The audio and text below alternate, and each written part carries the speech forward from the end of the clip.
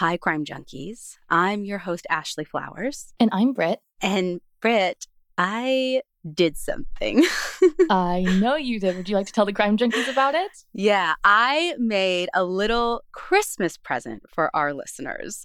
So I obviously can't physically get something to each and every one of them for the holidays because, what am I, Santa? But since I know that they're all podcast-loving people, I made them a special little holiday podcast treat. And listen, I know we Crime Junkies like true crime all year round, morning, noon, night, like all day, every day. We can't get enough. That's what makes us us, right? Right. But I thought maybe this holiday season, everyone could use something a little lighter. It's been a long year, right? So yeah, like just a little pick-me-up. Yeah. So I partnered with a couple of my comedian friends out in LA to bring everyone something totally new and totally different. So Britt, it was kind of founded on this thing that we talk about all the time. Yeah. I don't know if everyone grew up in the same, if this is just like a Midwest culty Christian thing that happened, but every Christmas season, holiday season, the Christmas cards, the letters. Yes. We would get flooded with these Christmas cards that had letters inside that were super braggy about how wonderful and extraordinary everyone's life was. It's like the old school Spotify rap, but for your kids. Yeah, well, and I even kind of think of it it's like Facebook before there was Facebook. It's all a lie, right? Right. We all know that it's BS. So me and my friends Holly and Greg have collected some holiday letters, obviously changed locations, names, some details, and I will read the letter while they try to get to the truth behind the letter. The show is called It's a Wonderful Lie, and there are 2 episodes out right now. And don't worry, before everyone gets in a tizzy, this doesn't take away any Crime Junkie content. We're releasing an episode today, next week. We've even got extra content coming this week in the fan club. Again, it's just your little holiday treat from us. Yeah. So if after I tell you not one, but actually 2 Crime Junkie stories today, and you need something a little lighter, a little pick-me-up, go check out and subscribe to It's a Wonderful Lie wherever you get your podcasts. And now, let me tell you a story of 2 women who, even though they were strangers that disappeared in different places at different times, suffered under some disturbingly familiar circumstances. Through no fault of their own, simply by trying to go about their daily lives, each of them lived through fear and intimidation, praying for help that didn't come until it was too late. These are the stories of Dorothy Jane Scott and Cynthia Anderson.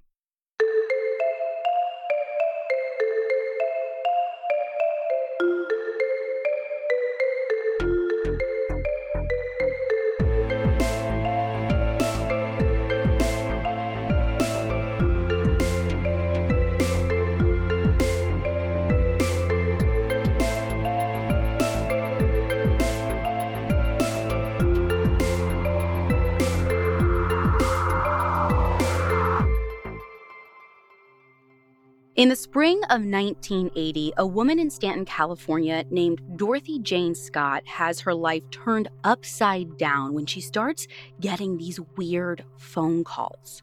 On the other end of the line is this man. It's the very same man every time telling her that he loves her. Now, these calls, even though, he's presumably saying nice things, these are giving shivers down Dorothy's spine because not only is he saying inappropriate things for someone who doesn't know her, but he also tells her that he's been following her and lists off these details about her daily life, things that he'd only know if he really was watching her. Wow. The voice sounds just familiar enough to set off a trigger in Dorothy's mind, but no matter how hard she tries, she cannot place where she might have heard it before. Now, obviously, this is in the days before caller ID was a thing. And as you can imagine, Dorothy is super freaked out by these calls and starts to worry about her safety. And not just for her own sake either, but for her aunt, who she lives with, and for her 4-year-old son, Shanti, who she's raising by herself. As the weeks go by, the calls start to get even worse. According to an article in the Statesman Journal, one day, Dorothy gets a call while she's at work telling her to go outside because the caller has something for her. Now, even though she is terrified, this is a terrible idea, she needs to know who's doing this. So Dorothy goes outside, and right there on the windshield of her car is a single dead rose. Did she call the police to report any of this? I didn't find a clear answer one way or another on that, but what I do know though is that no matter what she does try to stop the harassment, whether that's getting police involved or not, the calls don't stop. And as creepy as the dead rose is, the situation only escalates. The caller's messages take a dark shift from love confessions to threats of violence and murder. Dorothy starts taking karate classes and even starts thinking about buying a gun for protection. But in the end, she decides not to because she's afraid Shanti might accidentally hurt himself. Mm-hmm. So pretty much her entire family, with the exception of her young son, because he's so little, knows about what Dorothy is dealing with. So her parents understand this stalking's been going on, her friends, her family. And in May of 1980, she tells her mom, Vera, and her dad, Jacob, about one call in particular that just they're all crossing the line, but this one is just beyond. As Vera told the Associated Press, the caller said, quote, "Okay, now you are going to come my way. And when I get you alone, I will cut you up into bits and no one will ever find you." End quote. Oh my God, that's terrifying. Yeah, and she just really put a rotten cherry on top of everything. In that same call, he also described the very outfit that Dorothy had on that day, just to prove this isn't some kind of weird hoax or I am actually watching her. Watching you, yeah. I am actually near her and have access to her. Now, unfortunately, as many people who even are listening to this probably know, the horror and anxiety of being stalked doesn't mean regular life stops. Dorothy still has to go to work. She still has to pay her bills. And so on the evening of May 27th, 1980, she leaves Stanton, where she lives, with Shanti and drives him to her parents' house in Anaheim so they can babysit him while she goes to a meeting. I do think it's worth mentioning that if you were to research this case yourself, you'll see some date variations, this happening on the 28th instead of the 27th, but sources from 1980, when this was going down, say the 27th. So that's what I'm going with here. Mm-hmm. Anyway, Dorothy's a secretary for the Swingers Psych Club and Custom John's. They're these two hippie gift shops in Anaheim that are both owned by the same people. And on this night, the whole company is having a staff meeting. Dorothy drops Shanti off at her parents' house, says goodbye, and goes to this meeting around 9 p.m. And like any small company, this group of colleagues is kind of, almost all up in each other's business. Oh, yeah. You and I have both worked for small companies before. When you're working... We work for a small company now. Right. But when you're working with, just a handful of people in such close proximity, you kind of just become that sort of family unit where you know a little bit or a lot of it about everyone there. Yeah, whether you mean to or not, you just get to know the people pretty intimately that you work with. So at this meeting, Dorothy and one of her coworkers, Pam, actually see that one of their other coworkers, this guy named Conrad, isn't looking so good. So of course, they want to know what's going on with him. According to an article I read in the Santa Ana Orange County Register, one of Conrad's arms, they say, looks pretty messed up with this big red streak going down it. And both Pam and Dorothy are dude, you need to get that checked out. Yeah. And at first Conrad does the total dude thing. He brushes them off I'm fine. But Pam and Dorothy keep telling him no, this is not looking good. You need to see a doctor. It's already bad. It's only getting worse. And so finally Conrad agrees to let them drive him to the ER. On the way, they stop off at Dorothy's parents' house just so she can check in on Shanti. And while she's there, Dorothy swaps out her black scarf for a red one. Doesn't seem important, but I promise it will be. So before too long, Pam and Dorothy get Conrad to the ER, and this is at the UC Irvine Medical Center. And it turns out that he'd actually been bitten by a black widow spider, so good thing they got him there. Yeah, kind of a big deal. Yeah, and while it's not going to kill him or anything, his arm is definitely infected. So they get him taken care of. Eventually, Conrad is discharged from the hospital later that night, and while he's waiting for his prescription, Dorothy offers to go get the car. Listen, you guys are waiting in line, let me go in and out, I'll pull up, we can just speed these things along. Right. So Pam is getting the prescription filled with Conrad, and once it is filled, they go wait for Dorothy. Now, a lot of hospitals have basically a space for cars to pull up so patients don't have to walk too far once they're discharged. Right. It usually has a little awning with Yeah. a ramp there. Yeah. There isn't a ton of information about how exactly the UC Medical Center looked back in 1980, but so I have to imagine that's kind of a similar setup, right? You have the awning and then the parking lot kind of farther away. Mm-hmm. So right outside is kind of where Conrad and Pam are waiting for Dorothy to bring around the car any minute. But Dorothy's car never pulls up. Eventually, Pam and Conrad are waiting and waiting. They get tired of waiting and they leave the hospital building and they actually head out to the parking lot themselves to look for her, to make sure is the car broken down? What could be keeping her? Right. And while they're out there, they actually spot Dorothy's car with someone at the wheel. And there's some contradictory information out there about what exactly the car is doing or what happens next. Because the Santa Ana Orange County Register reported on June 13th of 1980 that the car was driving away from them. But Pam actually tells the Los Angeles Times the next day about the headlights shining in her and Conrad's eyes, which to me sounds like maybe it was driving towards them. Right, yeah. But either way, they start waving their hands and calling out to get Dorothy's attention. But instead of slowing down so they can catch up or meeting them where they're at, the car makes a right turn and speeds up when they try and chase after it. Can they see who's driving? Well, according to J. Michael Kennedy's piece in the LA Times, no, because again, he's saying that the headlights are so bright, it's kind of dark outside, that they can't tell anything about the person behind the wheel. Now, even though they're both super unsettled by what just happened, Pam and Conrad try to stay calm. They're thinking, maybe she got word somehow that something's happened to her son and she has to take off right away, basically coming up with anything they can think of to rationalize why she would just bolt like that. It doesn't make sense. So they go back inside the hospital, hoping Dorothy will just come back and pick them up as soon as she can. So they wait and wait and wait, but there's no sign of her. And finally, after a couple more hours pass, Pam and Conrad, who again, still at the hospital waiting, they actually tell the UC Irvine campus police that Dorothy is missing. They know something is up.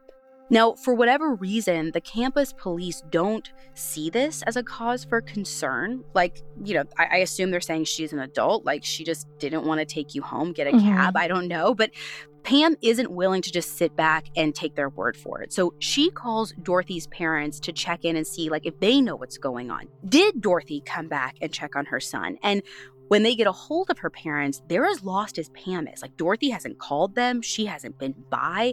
There is nothing for any of them to do except wait. So the rest of the evening goes by with just no word from Dorothy.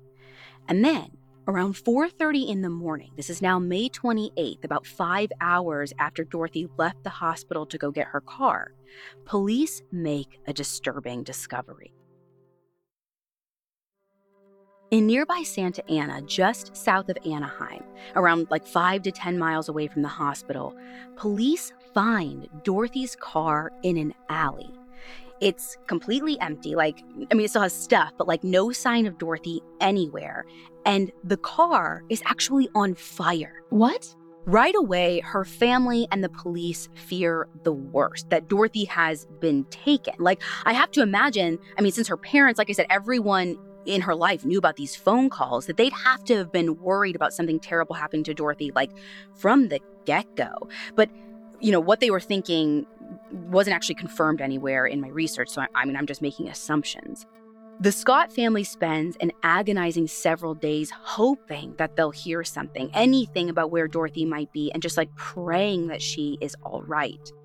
Now, there's hardly anything out there about really what's happening with her family or with the investigation in the very earliest days after she goes missing. And, one of the reasons for this is because as a part of their investigation, the police actually asked Dorothy's family not to say a word about what's going on in case the person who abducted Dorothy reaches out and tries to make some kind of deal. Like, they don't know if this is a ransom. They have no idea.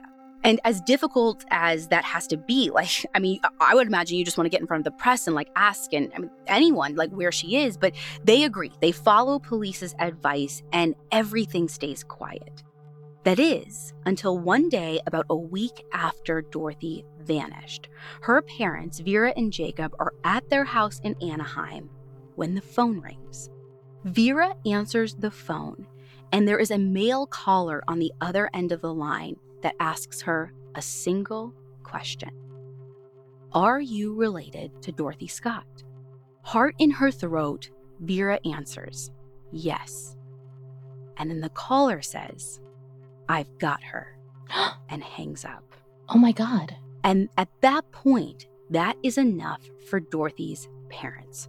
Despite what the police say, they're done being quiet. And within a week, Jacob's on record with a local paper, the Santa Ana Orange County Register, going to press on June 12th. And this is about 2 weeks now after Dorothy went missing. Now, literally the very next day after this paper is published, the Register's managing editor, this guy named Pat, gets a phone call as well. There's a man on the other end of the line, and he refers to Dorothy as, quote, his love. And he says more than once in that call that he killed her. Don't get me wrong, that's terrifying and awful, but it kind of makes me think that this is probably why the police didn't want them to go to the press in the first place. This could just be someone who read the article and decides to play this cruel, disgusting joke. Oh, it totally could be, but not in this situation, because the caller actually knows details that haven't been published, not by the Santa Ana Orange County Register, not by anyone else. So you remember how I told you that before Dorothy went to the hospital, she changed her scarf? Yeah, from black to red at her parents' house, right? Right. According to J.J. Maloney's reporting in the Register, that had never been made public at the time that this guy was calling in. And only a small handful of people would actually know that, right? Because, it happened after she left work. So really only the people she was with, maybe her parents, maybe the people at the hospital. And yet the caller had said that Dorothy was wearing a red scarf. And somehow he also knew that Conrad's arm was infected specifically from a spider bite, which wasn't published either. And maybe the most twisted of all, the caller goes on to claim that he was there at the hospital because he says Dorothy herself called him. He says that he went there to confront her about her seeing another man, as if Dorothy was cheating on him. And the caller says that Dorothy denied seeing anyone else, but he was convinced that he knew the truth. And he says that's why he killed her. So this sounds like this guy believes that he did have a relationship of some kind, at least, with Dorothy. Which could be totally fabricated. That happens in cases of stalking, but it also could mean that they did have some kind of relationship. Even if it wasn't romantic, it kind of goes along with the idea that maybe she was at least familiar with him. She swore that the voice was familiar. She just couldn't place it. Yeah, this sounds like more than a stalker kind of ranting off the hook, at least to me. It kind of raises a couple possibilities that this guy isn't lying and Dorothy really did call him and told him all about the spider bite, or he was actually there at the hospital watching her closely enough to notice that she had changed the scarf to a different color and even overhear about the spider bite. Yeah, to me, I think the second option is more likely, that he was there. Again, I don't know how busy this ER waiting room was. I don't know how you get close enough to find that out. I don't know if he found all that out after he took Dorothy, but I especially believe he was there versus Dorothy making a call to him like he's saying, because Pam, who was at the ER that night that Dorothy disappeared, says that Dorothy didn't make any phone calls. Now, I did some reading about stalkers while I was researching for this story. And while there doesn't seem to be like one universal, I guess, like diagnosis list of like the different types, Psychology Today did publish their version in 2016. And this guy to me sounds like what that piece calls a, quote, love-scorned stalker. And they define that as, quote, an acquaintance, coworker, neighbor, etc., who desires an intimate relationship with the victim but is rebuffed, end quote. So she might have just met this guy like once in her life, had a totally harmless, normal interaction to her, but something about it like flipped that switch in his head. Right. Okay, so I do have a question. Does Dorothy have any creepy exes? Like, what's her relationship with Shanti's father? Well, according to her family, Dorothy didn't actually date much and at the time wasn't actually seeing anybody. And based on what I read in the LA Times piece that I mentioned earlier, Shanti's dad lives out of state, like over in Missouri, and that he actually just had gotten back from a visit out to Southern California to see his son. So it doesn't seem likely that he was involved. By the time the Santa Ana Orange County Register Evening Edition goes to press with this story the next day, they've got another scoop to add to it. They've got confirmation from the state police that law enforcement believes the call did in fact come from the man who's spent the last few months making Dorothy's life miserable. And the police are basing this off the caller having information only a few people would know, like not something that he could have gotten from newspapers or something else. But other than these horrifying phone calls, police have nothing to go on. I mean, not even a starting point, zero. And so now, even without proof that Dorothy is dead, everyone knows that the chances of actually finding her alive are getting slimmer and slimmer the more days that pass. But unfortunately, the Scotts can't do anything but just sit and hope and pray. But as if this person, the man who took Dorothy, hasn't done enough damage to their family, he keeps calling.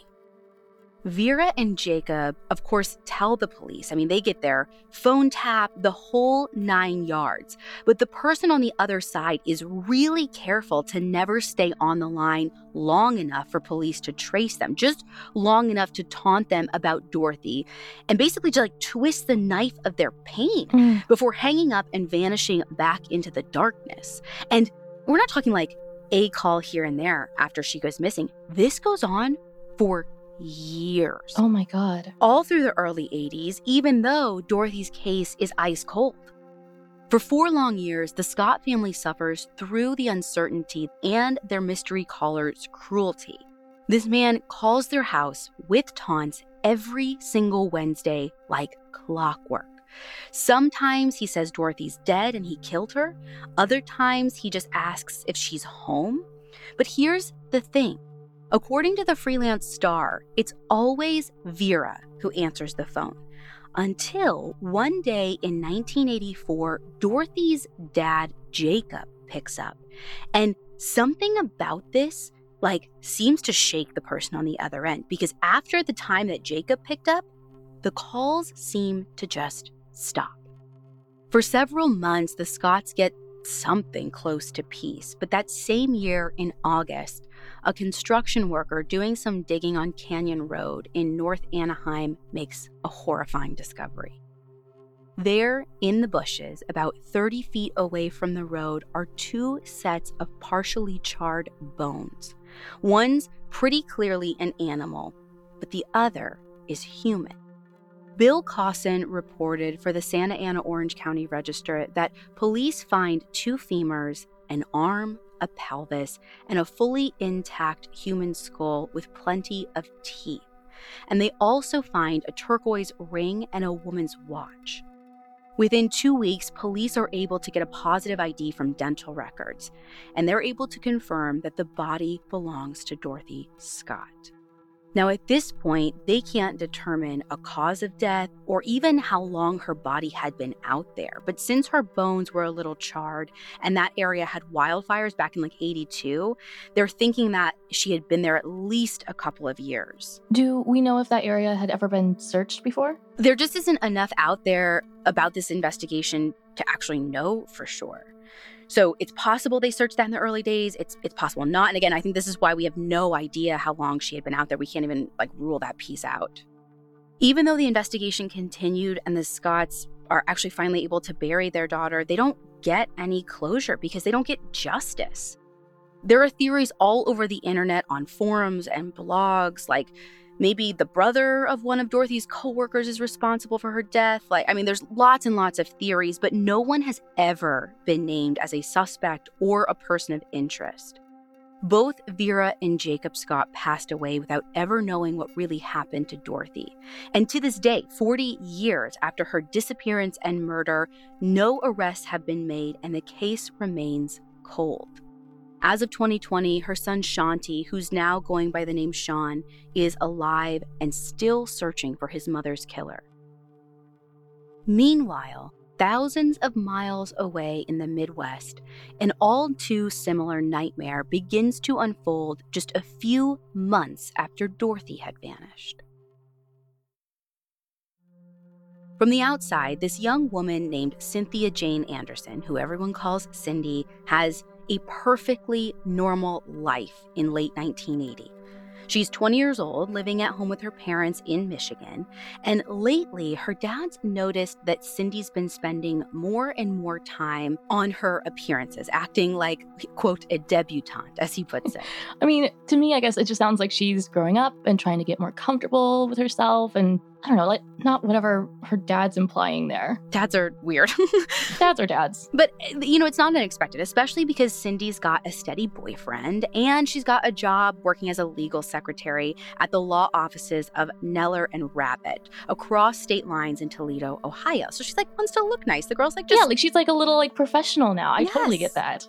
Now, the firm's pretty small with only a handful of attorneys. So instead of being in a big office building somewhere, it's actually in a strip mall. So there's front windows she can see right outside from her desk, which means she has a perfect view of the wall right across from the office. The wall where someone has spray painted in huge letters, "I love you, Cindy," by G.W. Cindy? Her Cindy? Or just a coincidence? Well, everyone who looks at this case believes it was directed at her, though no one knows who wrote it.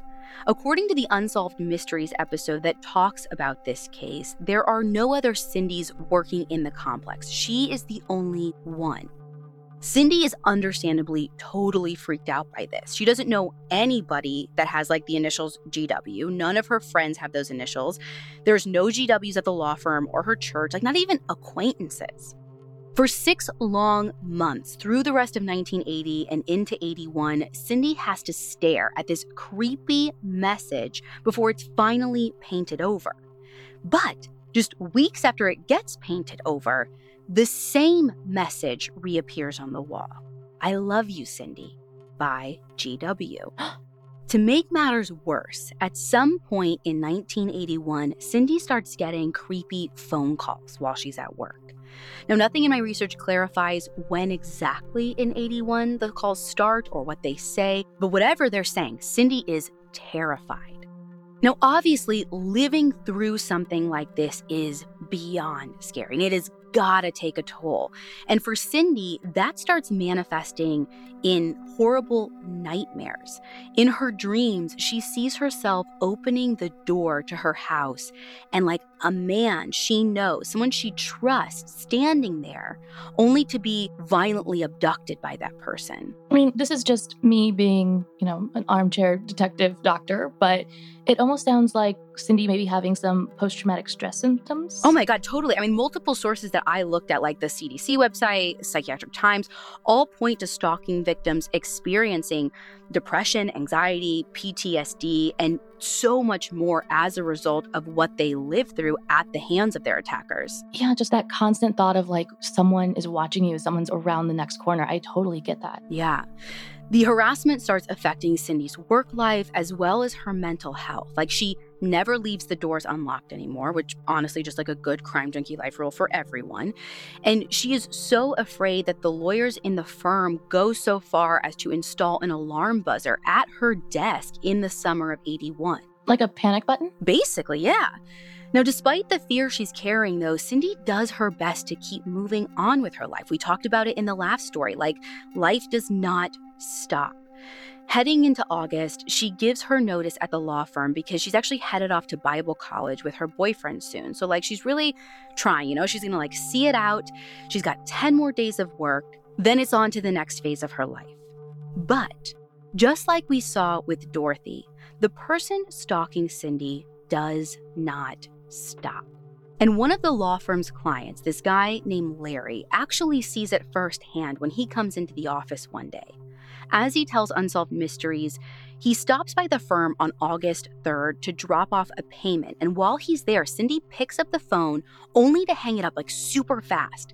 And he thinks maybe she got an obscene phone call, but something about the look on her face really makes him pay attention, especially when it happens again. Same thing, quick call, Cindy hangs up right away, and this terrified look on her face. She looks so scared that Larry actually calls the police and asks them to do a drive-by wellness check to make sure everything's okay. Do they do it? Well, the episode doesn't say, but we know that Cindy's all right because nothing happens to her that day. We know that she comes into work the next day, and the next day at the firm at about 12 p.m., James Rabbit, who's one of the firm's partners, gets back from a meeting. And the radio's playing in the office, and all the attorneys' desks are ready for the day like usual, pretty much a typical Tuesday.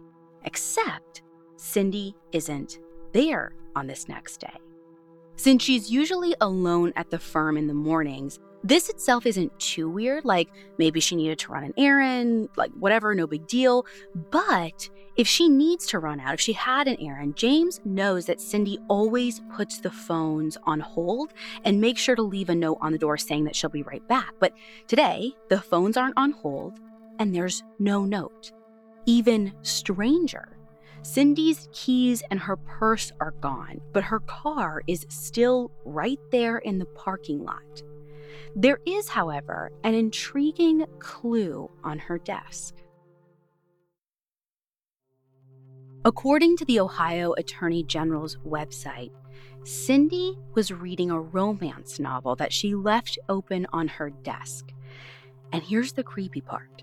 When James picks it up, he finds the page is to the only, violent part in the story.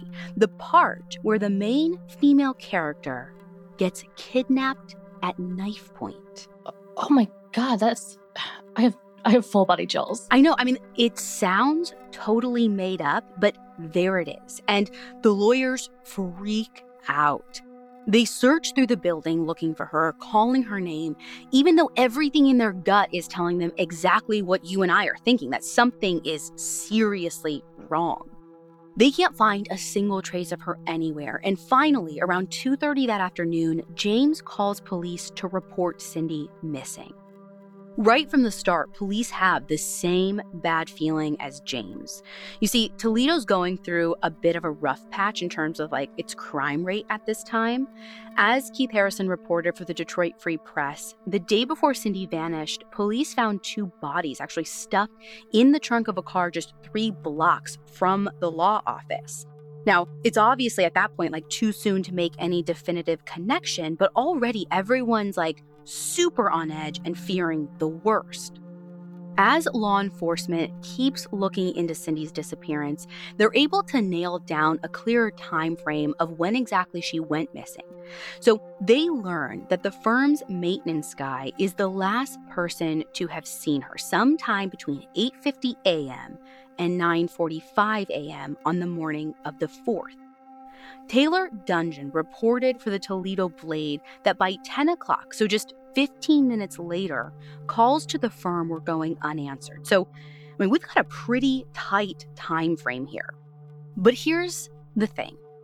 I don't know how much we can trust that time frame because the maintenance worker, the guy who last saw her, he could be a little more familiar than anyone realizes because it turns out that his initials are GW, the same as the graffiti from all those months back.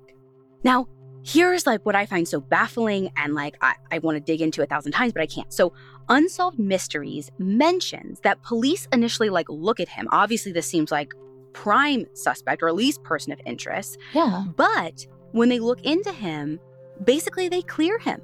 And I have no idea like why. I have a million questions for him. Exactly. Can I question him? Exactly. Okay, but just to look at all sides, is there any chance that she ran away? Like you said, she's planning on going to Bible college and her dad sounds maybe a little bit conservative. Maybe didn't really fully see her as an adult yet. And I mean, even if she left her car, she still took, her keys and her purse. Well, I think it's something that they thought of, but that idea of Cindy running away kind of gets tossed out pretty quickly because Cindy's family and friends are adamant that she wouldn't do that.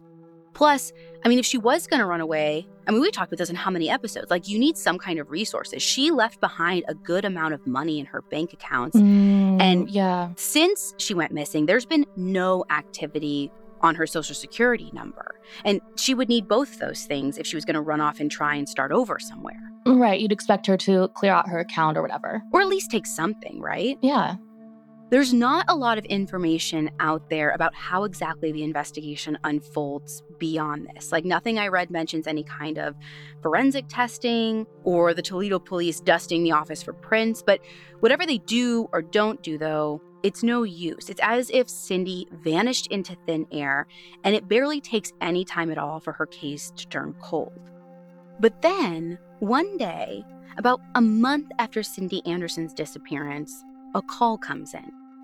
A woman calls the Toledo Police Department and tells them Cindy is alive and being held captive in the basement of a white house. Wait, what? Yeah, according to Unsolved Mysteries, the woman sounds pretty scared and she hangs up without giving police any more details. Just White House, Cindy's in the basement. But she does call back a little bit later, and this time she's willing to give a little bit more information.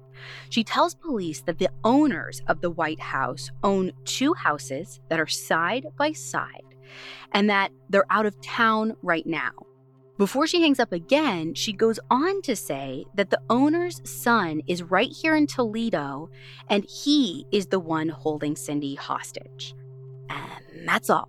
So that's it? That's it. So armed with this information, the police are basically canvassing the city streets looking for any houses that match this woman's description. But even knowing that 2 houses side by side are owned by the same person, you would have to go through every property record in the city. This is a huge task. Yeah. And so without more information, there's just no way for them to really narrow down the location anymore. And even though this lead seemed promising, it actually doesn't lead them anywhere, which is just wild to me. Granted, if this was a hoax, there's nothing to find.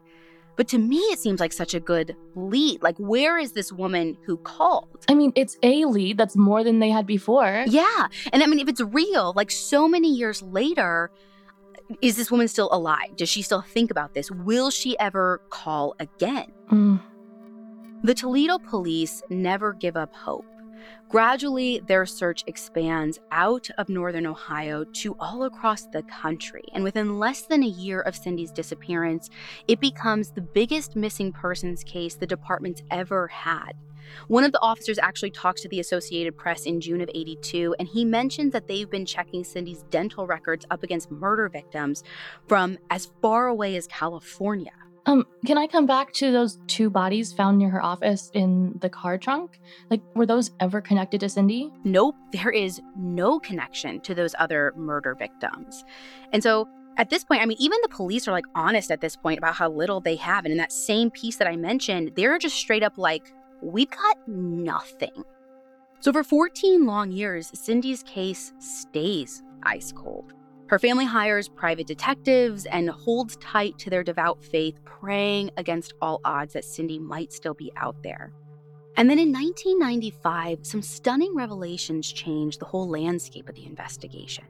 So remember how Cindy was a legal secretary and it was actually one of the firm's namesakes, one of the partners that actually reported her missing? Yeah, Rabbit, right? Right. So according to the Newark Advocate, The other guy, not Rabbit, but this guy named Richard Neller, actually gets indicted by a federal grand jury on drug charges in early November as part of this huge bust in Toledo.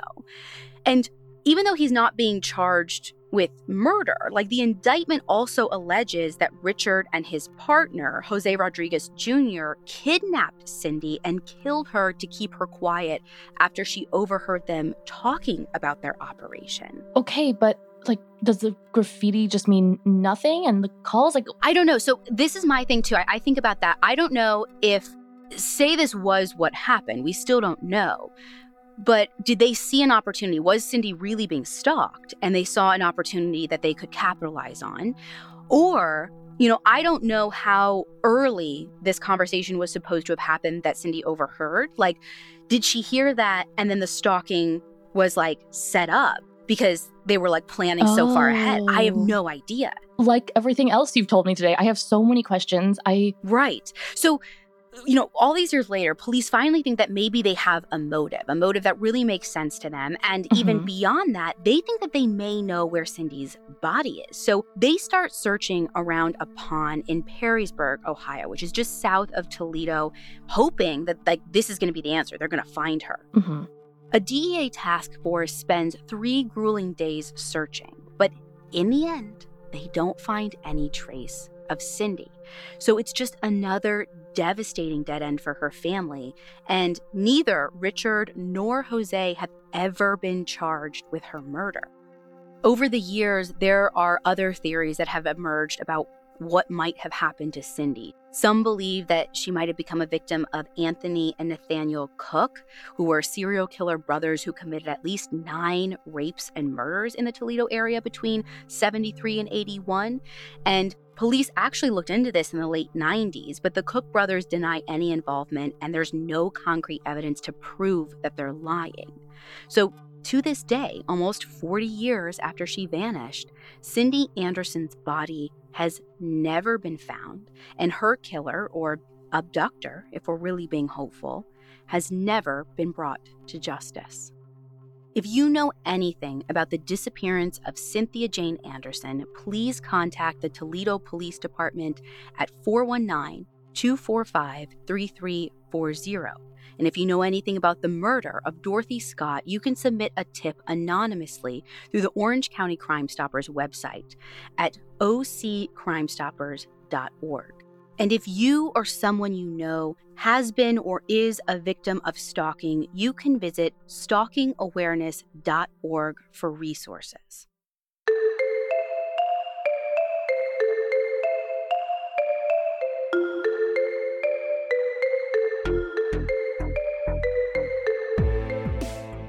Don't forget, if you guys need a little lighthearted pick-me-up after the episode, check out the new holiday podcast AudioChuck has out called It's a Wonderful Lie.